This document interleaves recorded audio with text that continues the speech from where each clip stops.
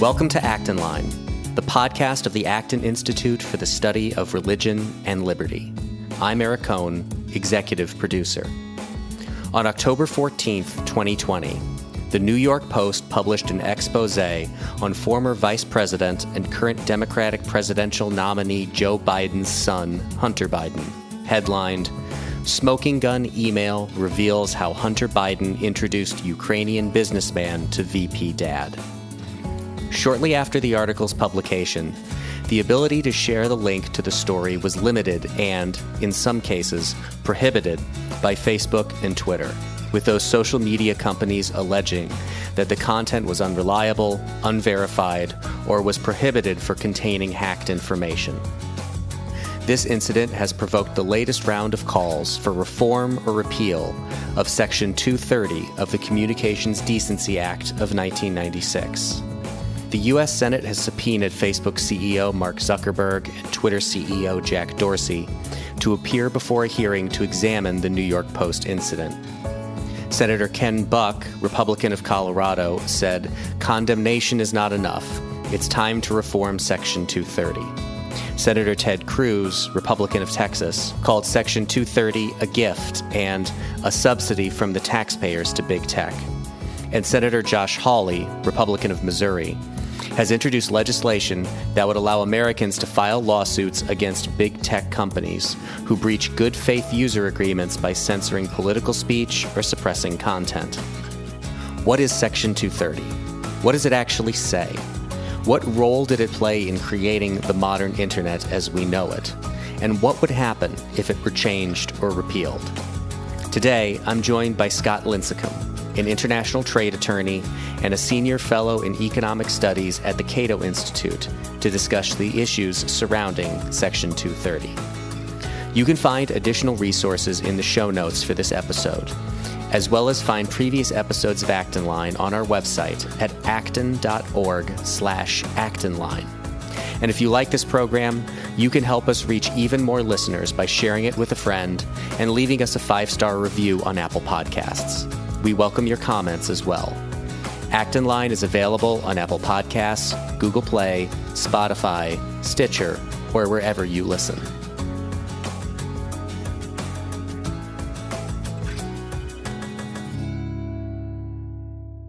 Scott Lincicome is an international trade attorney, a senior fellow in economic studies at the Cato Institute, and a visiting lecturer at Duke University Law School.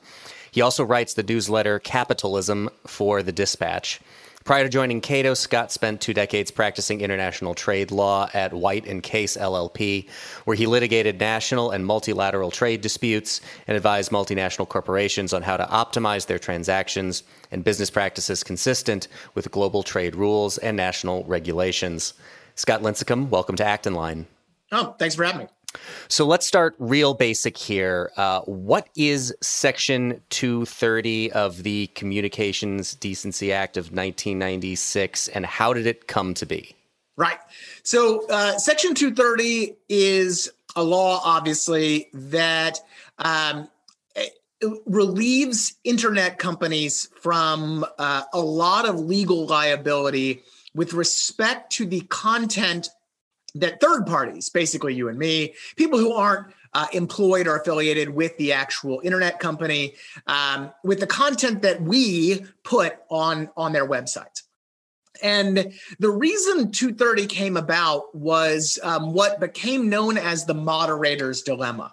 And the moderator's dilemma arose out of a series of court cases in the 1990s. Essentially, you had one series of court cases that held that websites that do not moderate content, so they just simply let anyone throw up anything, no matter whether it's legal, illegal, or whatever. They just let no moderation at all. The courts ruled that those websites were not liable for the things that third parties placed, that content that third parties placed on their websites. Now, another series of cases ruled much the opposite, but with a hitch. They said that companies that do moderate content, so for example, let's say they pull down pornography from their websites. If you moderate content, the courts were finding that they were liable for anything put on their websites by third parties. And this arose primarily out of defamation cases. So people were suing these websites for false statements, slanderous statements about them that were placed on these websites. So Congress realized that this moderator's dilemma was really creating a rather perverse incentive for websites, essentially penalizing them for moderating content. And essentially saying that, look, if you actually act in a good manner by pulling down illegal or defamatory or whatever stuff, you are liable. So that, of course, incentivizes them to not moderate at all, right? Which really would just turn the internet into even more of a cesspool than it already is. So Section 230 was then developed in the mid-90s to solve the moderator's dilemma. And it does really two very simple things, contrary to what you might read. Very simple things. It is both a shield and a sword. The shield really just says that any website shall not be treated as a publisher or a speaker, and thus be liable for content placed on the website by third parties. So in other words, hosts in any website, social media, Amazon, Yelp, Netflix, the New York Post, you name it, any website will not be liable with a couple exceptions, for example, for child pornography or stuff like that. Will not be held liable for any third-party content placed on their website. So that's the shield. That's all it says. Now the sword. The sword is similarly simple. It simply says that companies also will not be held liable on account of their good faith efforts to moderate any content that they deem to be objectionable. And that's really a key point here. And it's that because it is purely in the subjective opinion of the private business.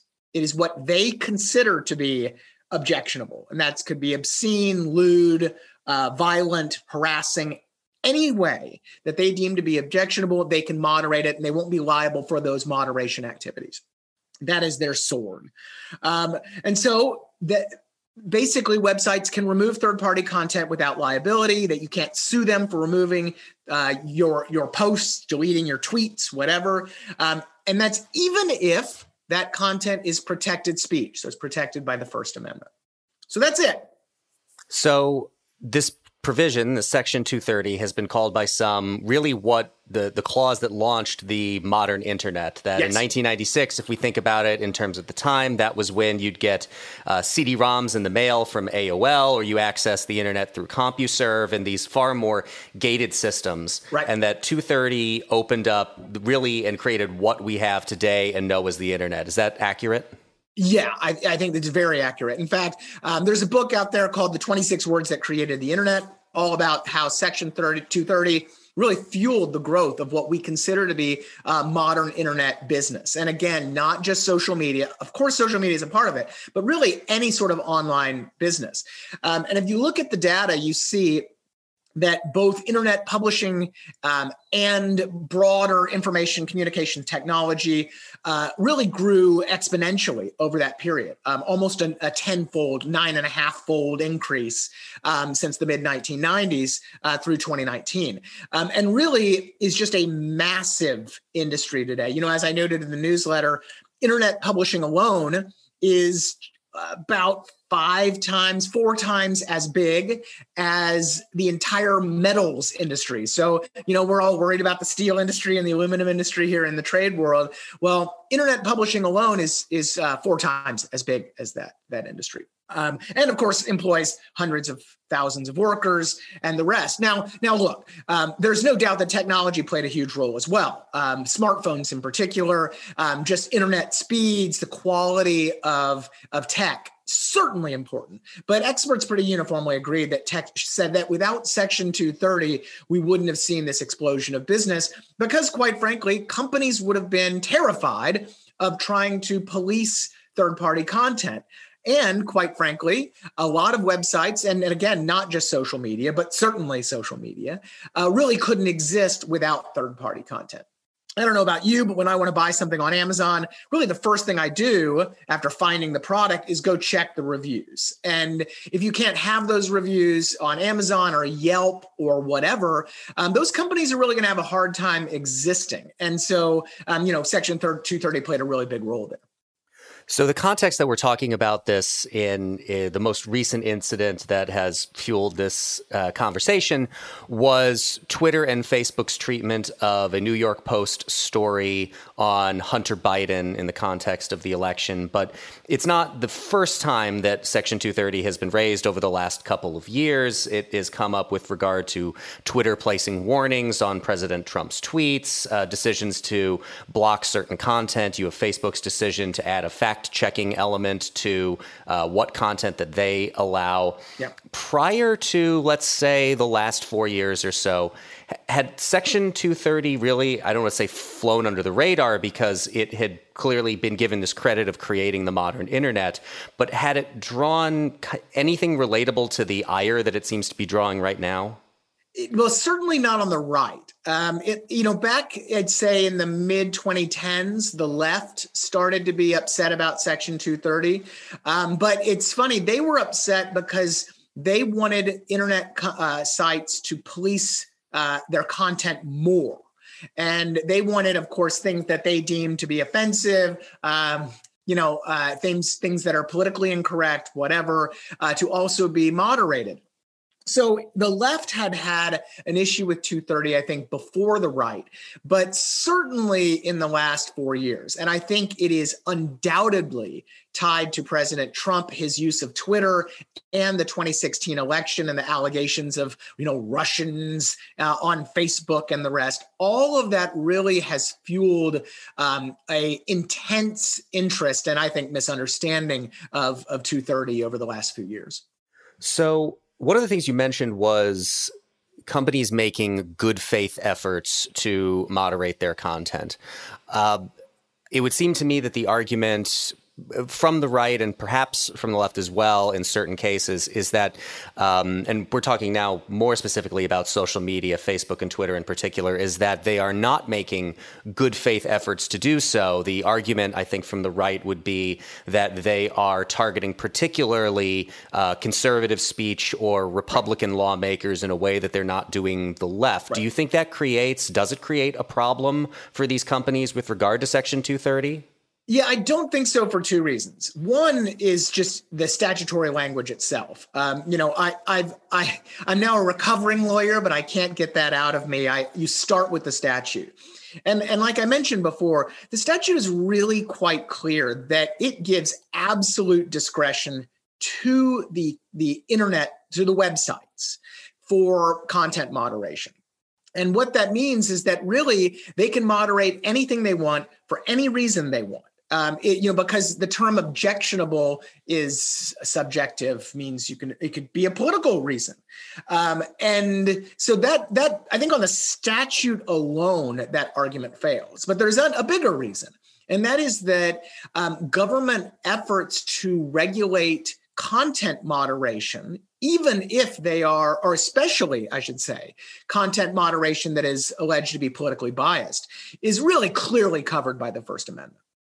And so even if you didn't have the sword of Section 230, it's really a stretch to say that the government can go ahead and demand that that websites be politically neutral or whatever without running into pretty serious First Amendment grounds. It would seem to me that there's somewhat of a correlation here to something we can look at in the past, which was the fairness doctrine that existed for television and radio broadcasting up until, I believe, the mid-1980s when it was repealed. That required, if you were going to have commentary from the political left, you needed commentary from the political right in order to counterbalance it. And the removal of that I guess the argument would go is that it creates talk radio and the prominence of Rush Limbaugh. It creates cable news in the way that we have it today. Right. Is that a good comparison? Yeah, I think it is. And I think that really is a good segue into, another part of my newsletter on this was really to look at what are the potential implications of imposing a fairness doctrine for the internet. And if you go back to the early 1980s, during the kind of the end of the fairness doctrine era, talk radio, cable news, were very, first of all, they were dead media in general. But beyond that, they were quite tilted towards Democrat or towards kind of the left or left of center views. And it was only with the elimination of the fairness doctrine that we saw this kind of vibrant growth of a conservative media ecosystem. And, I think that conservatives would be wise to remember this history when they think that imposing a fairness doctrine for the internet would lead to political neutrality, which in reality, if we have, again, looking back at the fairness doctrine, it seems far more likely that it would end up really in a similar space with kind of a dead space, chilling speech generally, but one that might actually be more tilted to the left than to the right. I think one of the other counter arguments against Section 230 is that, for better or worse, Facebook and Twitter are essentially either monopolies and or public utilities. Right. That you have people who have created a living based off of Facebook or based off of YouTube or based off of their Twitter presence. And then when you have these companies making decisions to demonetize these people, to restrict the access that they have to the platform, to restrict the kind of content that they can share on the platform, that causes harm to these individuals. What do you make of that criticism? And what would it be like if, I suppose you don't think it's accurate to call these public utilities. What would it be like if we did treat them as public utilities?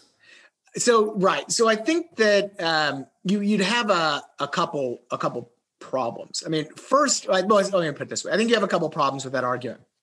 First is that, it really ignores that there are large and pretty vibrant alternatives to Twitter and Facebook. So, some of the ones I listed in the newsletter, Reddit has 430 million users. A new one that is growing exponentially is Discord, which has about 250 million users. LinkedIn, 700 million users. TikTok, 800 million users. Now, that one might be going away soon, but Snapchat has 300 million and is another major rising star in this area. And there are others as well. And the point here is that the simple difficulty of moving to one of these other media, or the simple fact that these media are quite good for your business, is really not a reason for regulation or nationalization. Because it is not a natural monopoly. And so I think that's the first problem.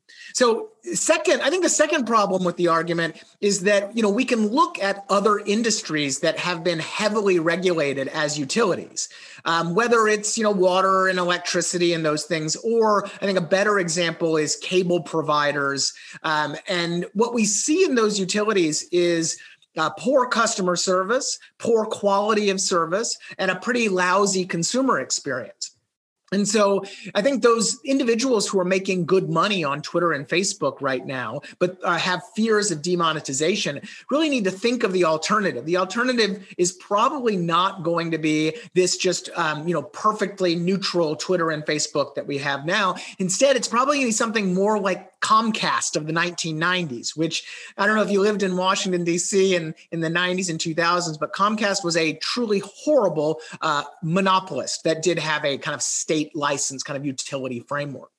And that's possibly what we can see here. And then, I think the other really important point that people miss is the historical perspective. And if you actually look back at the last 20 plus years of internet companies, what was super popular 10 years ago was not the same company today. I pulled up a hilarious title from 2007 that said, "Will MySpace ever lose its monopoly?" Right? And if you go back, it's not just MySpace, but it's a very dynamic sector. And so to claim that these Twitter and Facebook have a monopoly today and it assumes that they have a monopoly tomorrow, I think is just defies the history of that. I'm old enough to have had a Friendster account even prior to MySpace. Drill down on the monopoly point for just a moment, perhaps definitionally. Give us a good definition of monopoly, and does Facebook have a monopoly, and if so, in what? That's a great question. Obviously, it's a bit rich if you take a really strict definition of monopoly, meaning a single provider of a good or service. A single seller of that service. It's pretty comical to say that Twitter and Facebook, which are both, unaffiliated competitors, have a monopoly. Look, I already listed all of the types of competitors that are already out there. But then, like you said, the other really difficult thing is creating a definition of monopoly. Let's just assume they're a duopoly, okay? But it's the poly part that then we're going to get into a problem, because you're really going to have a hard time defining what it is they have control over. First of all, they're giving away most of their services for free. Yes, they get your information, they get your eyeballs, but they're not charging anything, and they're constantly improving their customer experience. But beyond that, if you start saying, well, no, they have a monopoly of information. Well, that's not really true, because, for example, we go back to this New York Post story. I could quite easily learn about the story on Twitter and Facebook, and then just open up a new browser tab and go straight to the story.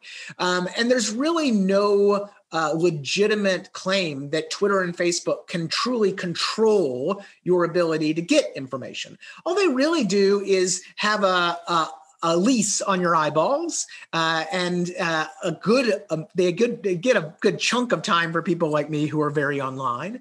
But they really can't control your ability to go elsewhere and get the information that you might want or need. And so I think that really runs into one definitional problem. Then in the ad space, look, there's Google and there's a lot of others that allow for the monetization of information. So that I think runs into problems too.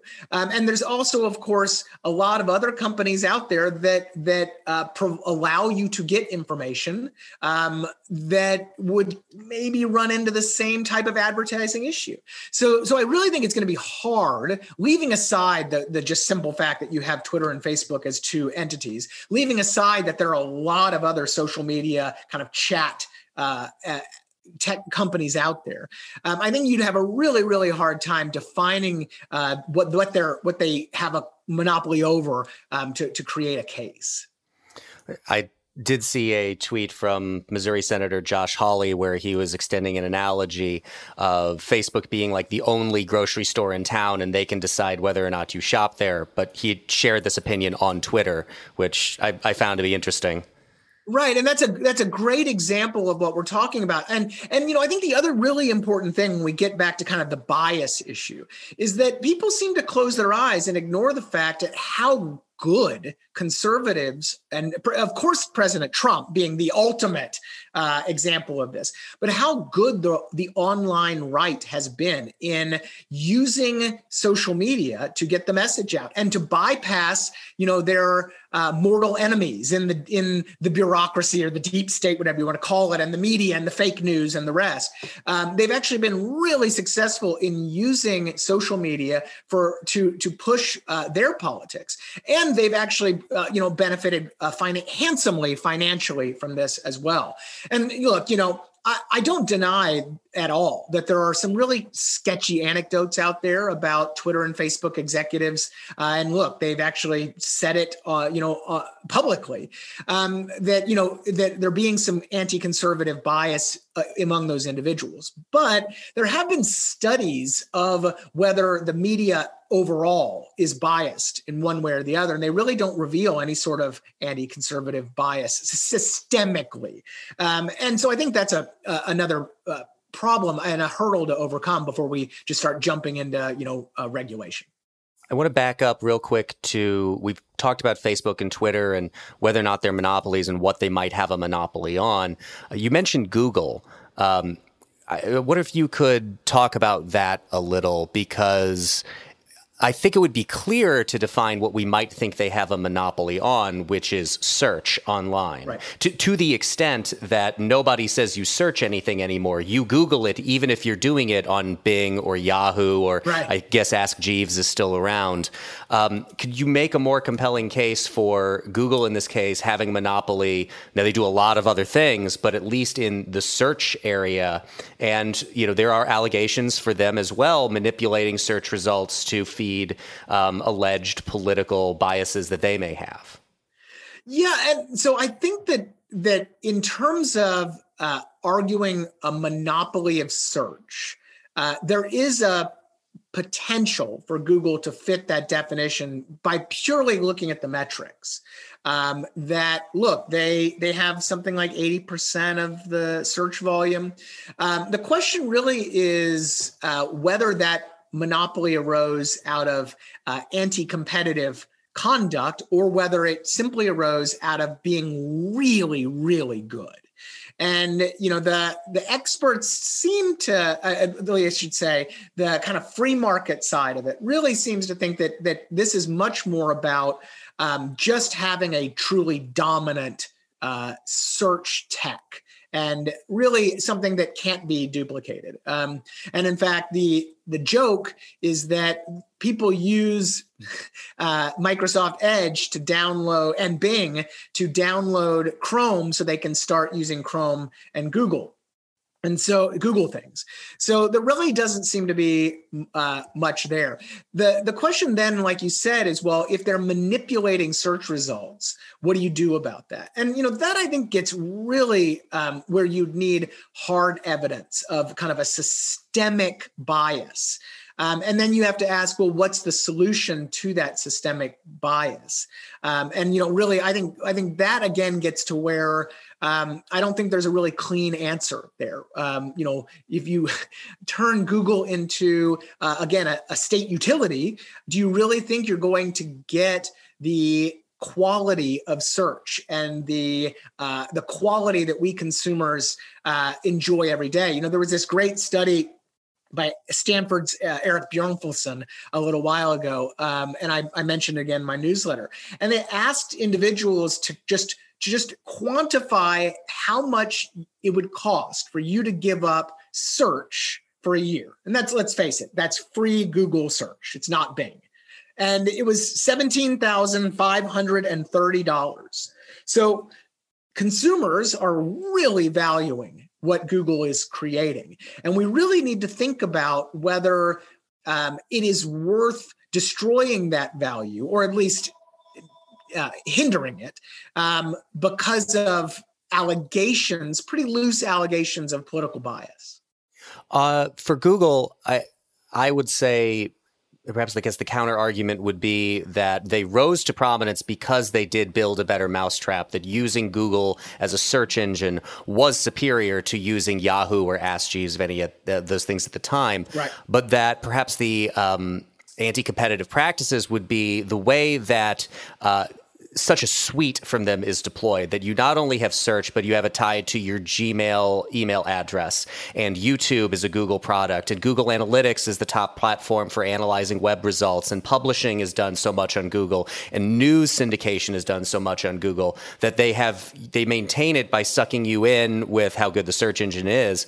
But this suite that's deployed over all these different things it's breaking it up to so many other things, disincentivizes you from wanting to do so, and keeps you with Google, whether or not it's a good product, I guess.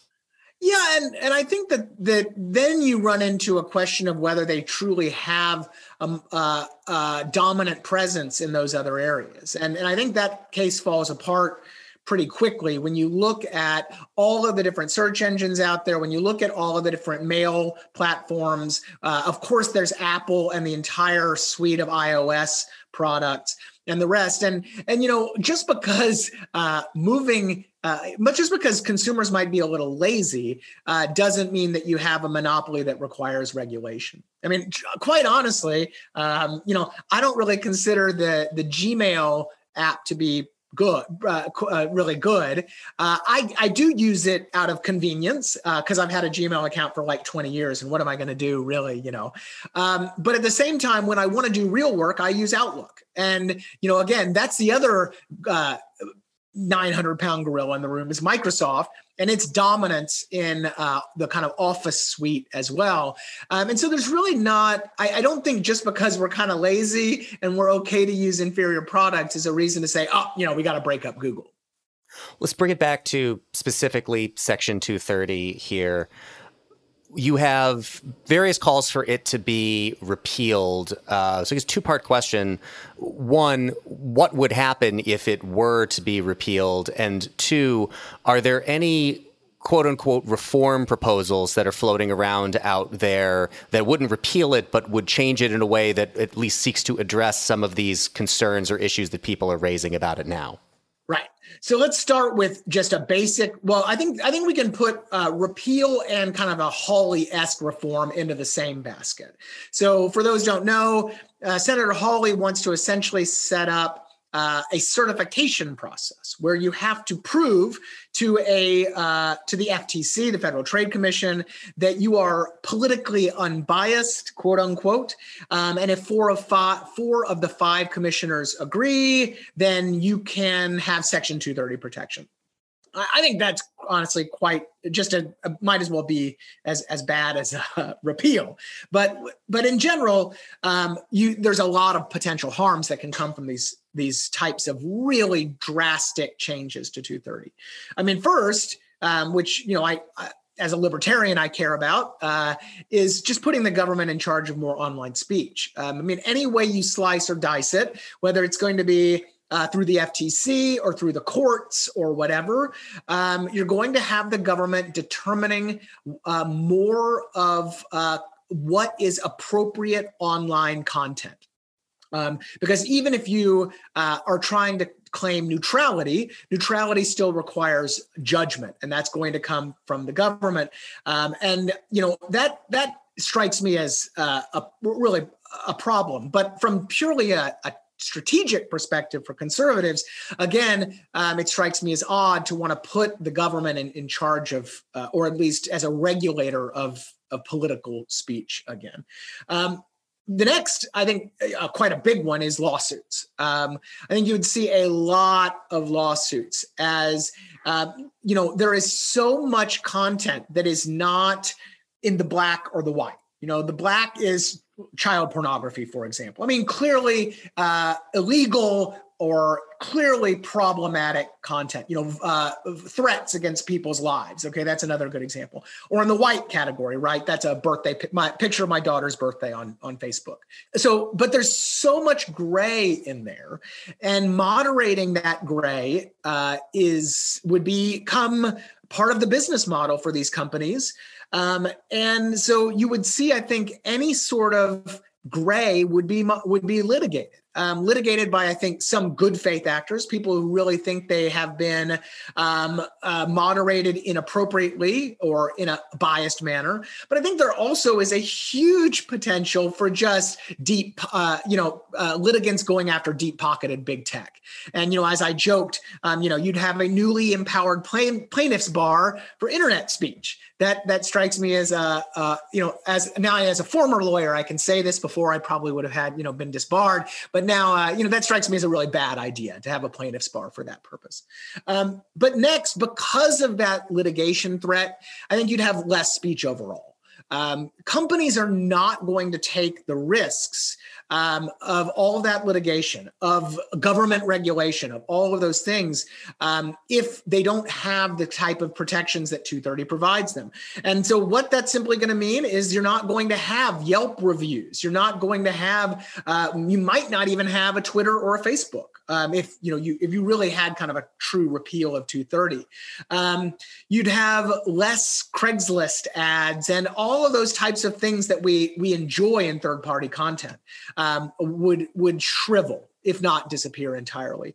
And then, of course, any sort of long delays in or strict regulation of content. Let's say the company say, well, it's our business model, we've got to stay in business.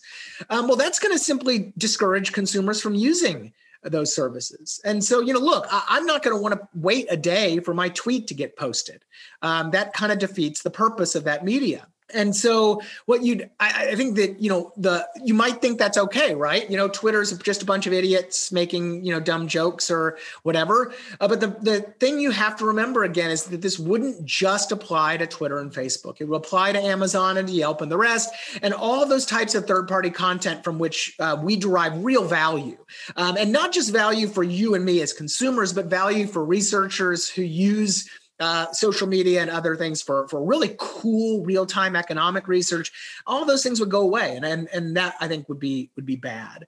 Another one that I think is pretty obvious, it would hurt consumers. I mentioned we all value Twitter, Facebook, all this free tech, quote unquote free tech. We value that. Well, that of course would be diminished. You'd also see small businesses hurt, right? Because, look, Google has an army of lawyers and they can handle the lawsuits and the regulators and the rest. Small businesses can't. And there's good research showing that investors wouldn't be as willing to invest in tech companies and online platforms if they had this litigation risk, if they didn't have Section 230 protections. So that slows economic growth. It slows innovation. That's all bad. And then finally, again, like the fairness doctrine, like campaign speech or campaign donation contribution limits and the rest, campaign finance limits, you empower legacy media. Right. So, these are the folks that they would not really have to worry about or need to circumvent traditional media because they are traditional media. And again, I think that comes down on, that would actually end up hurting conservatives much more than it helps them. Facebook, Twitter, if you were to offer advice to them for how they should approach their content moderation so as to avoid, or at least attempt to avoid, some of the calls for the repeal of Section 230 and then all the consequences that would flow from that, what advice would you give them? Well, as I noted in my newsletter, I think they are in an unwinnable position because if it were me, if I weren't running a business, if I weren't running their business, I would have a very, very liberal moderation policy. In other words, pretty much anything that wasn't illegal, I would allow, simply because I think that when you start going down this moderation rabbit hole, these types of problems are inevitable. The problem they have is that people are demanding moderation. And, certainly from the left, I've heard this a lot. Oh, it's only the left demanding moderation. Well, that's not really true, because when you get away from the clearly kind of the political correct side of demands, there's also a lot of demands related to whether it's defamatory content or things that are just kind of objectionable or profane or whatever. I mean, you pull in a lot more people who are demanding moderation. And then, of course, there's the ad buyers and the companies, and they're demanding moderation too, because their customers don't want to see whether it's profane content or whatever. And so once you then open the door to moderation, once you then say, okay, it's not a black and white standard of illegal versus not, that is really going to create, like I said, an almost unwinnable situation, given the sheer amount of data we're talking about. I mean, you're talking about millions and millions of bits of information posted every day, and armies of people trying to moderate this stuff and failing miserably to do it. And so I think that my only advice would be, given that dilemma, and given that I think tensions are inevitable, my only advice to them is absolute transparency. Really being as open as possible about what went right, about, well, first of all, your standards, here's what we're going to do, and applying it really robotically. And then trying desperately to provide transparency when things go wrong. And I think they fail pretty miserably on that last point. You see, whether it's Jack Dorsey or Zuckerberg or wherever, when they make a mistake, they go, oh, we messed up. But you don't actually then get into the weeds of how they messed up, of what really happened. And I think that breeds more conspiracy theorizing. I'm still pretty much in the camp that these guys are more incompetent than they are malicious, but we don't know that. And that allows for people to think the worst. So my advice would be, objective standards and absolute transparency. And unfortunately, I don't think we're there right now.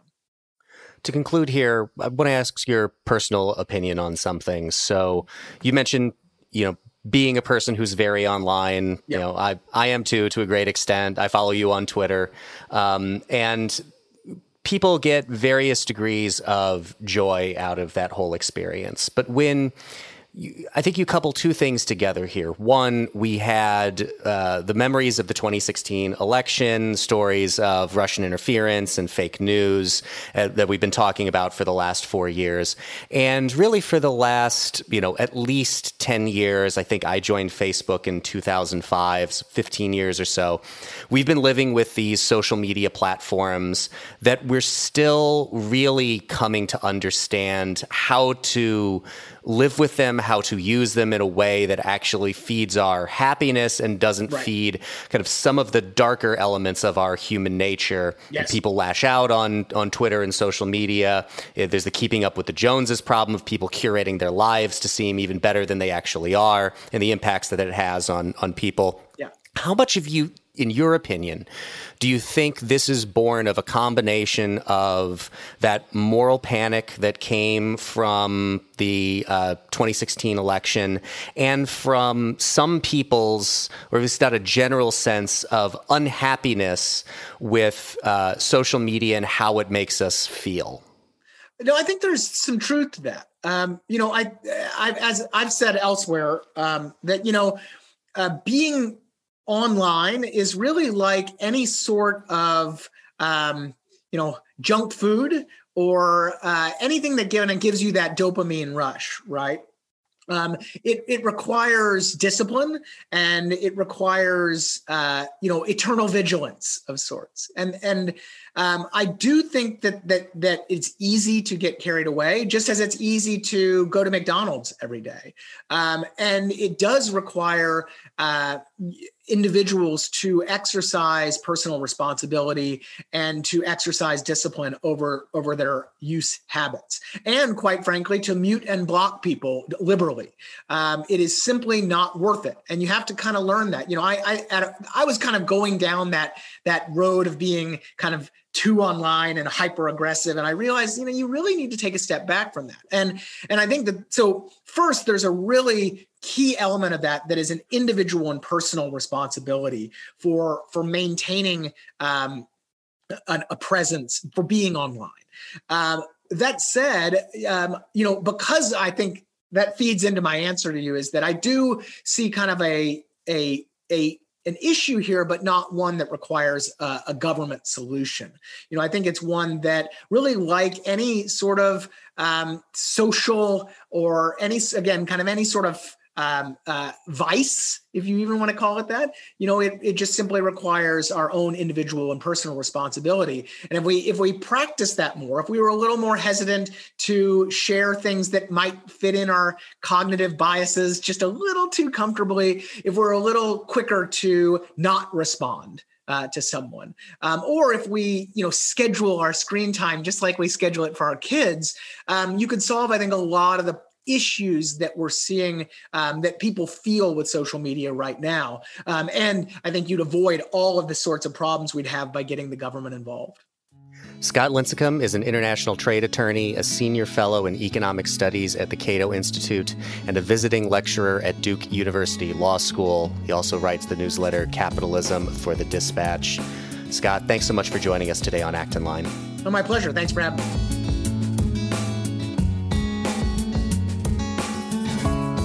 As always, thank you so much for listening today.